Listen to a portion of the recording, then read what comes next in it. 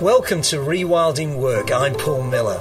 So far, I've been talking to senior leaders who are transforming the world of work in their organisations, hearing how they did this inside the IMF and Cisco, for example, so you can plant those seeds inside your workplace.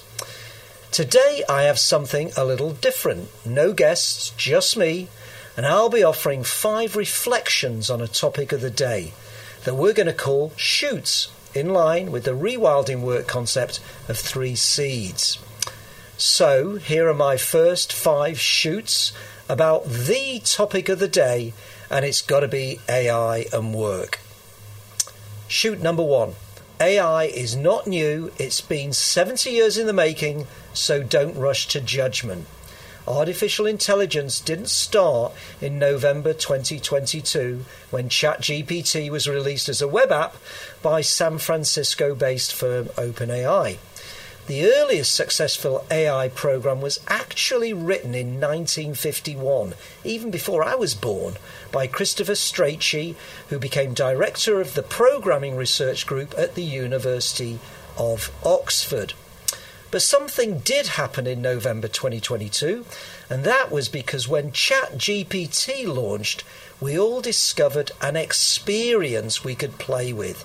It was no longer just a concept, and ChatGPT became the fastest growing internet service ever, reaching 100 million users in just 2 months after launch. Through OpenAI's $10 billion deal with Microsoft, this AI tech is now being built into the Office software and the Bing search engine. Google then started fast-tracking its own rollout of its chatbot LaMDA. So, while we are being told to react fast now on AI, we need, as employers and societies, to take the time to think carefully about this new power tool. Rapid, reactive decision-making does not produce good outcomes. Shoot number 2. AI is not good or bad, but it is significant. Think of it more like a weather system.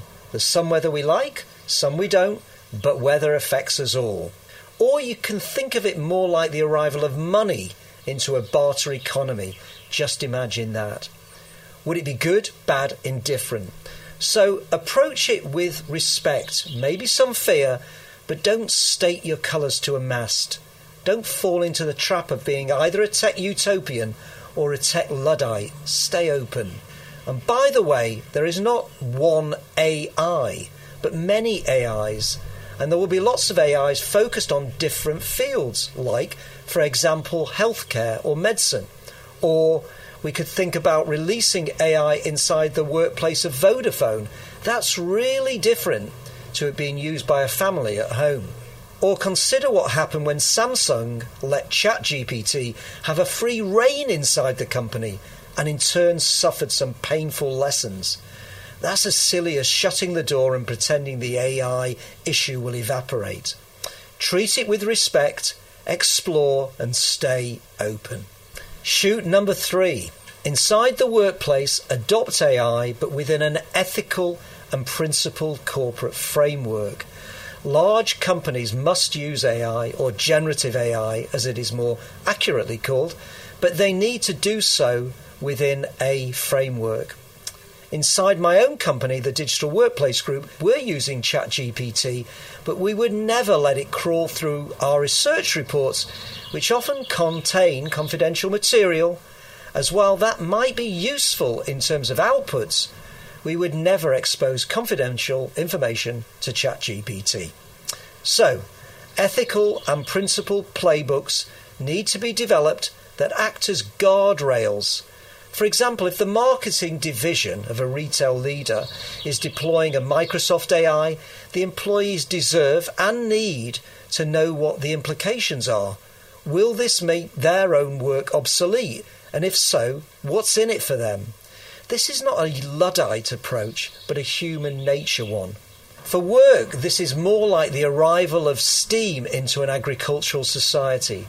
Roles, tasks, industries will change, but work evolves, and most people do work today that barely even existed 30 years ago. Most parents don't understand the work their kids do at all.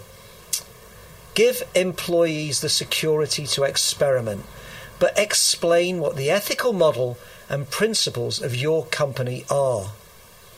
Shoot number 4. Time for universal basic income and an AI tax. This is a more societal and political point. Let's assume that Goldman Sachs is right-ish, that by 2030, 300 million jobs will disappear.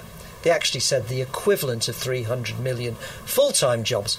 But let's agree that work, roles, tasks and jobs will disappear for large numbers of people.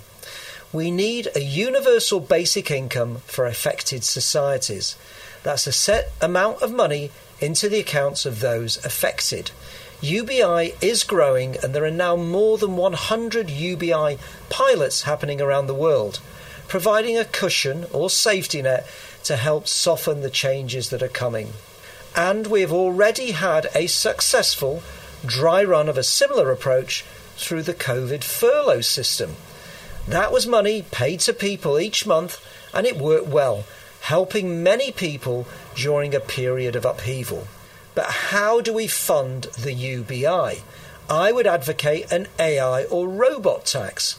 So when AI takes out a third of the workforce of IBM, as they have predicted, IBM doesn't just bank the efficiency and the overhead savings, but pays a modest tax for the AI that is deployed. If I work for IBM and get exited due to AI, then my tax doesn't reach the government coffers. But the government still needs that money, so we devise a system to tax the tech that replaced the people.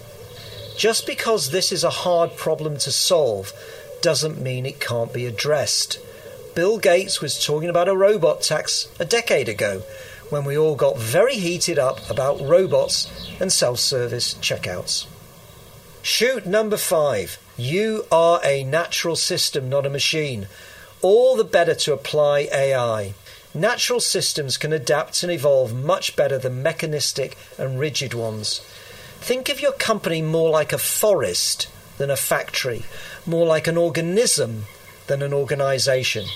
When we experience significant changes in our own lives, we cope better when we remain fluid, adaptable and responsive as circumstances require. We can all agree on the power and importance of this latest AI wave, but the companies who will handle these technologies best will be those that see themselves more like natural systems than rigid machines. Like a tree swaying in a storm, shedding leaves in winter to enhance its flexibility, that's how we need to think and behave as companies, as waves of AI flow into the world of work and society. I hope the 5 shoots were useful, and do subscribe to the DWG channel for Rewilding Work episodes so they arrive automatically, and see you next time.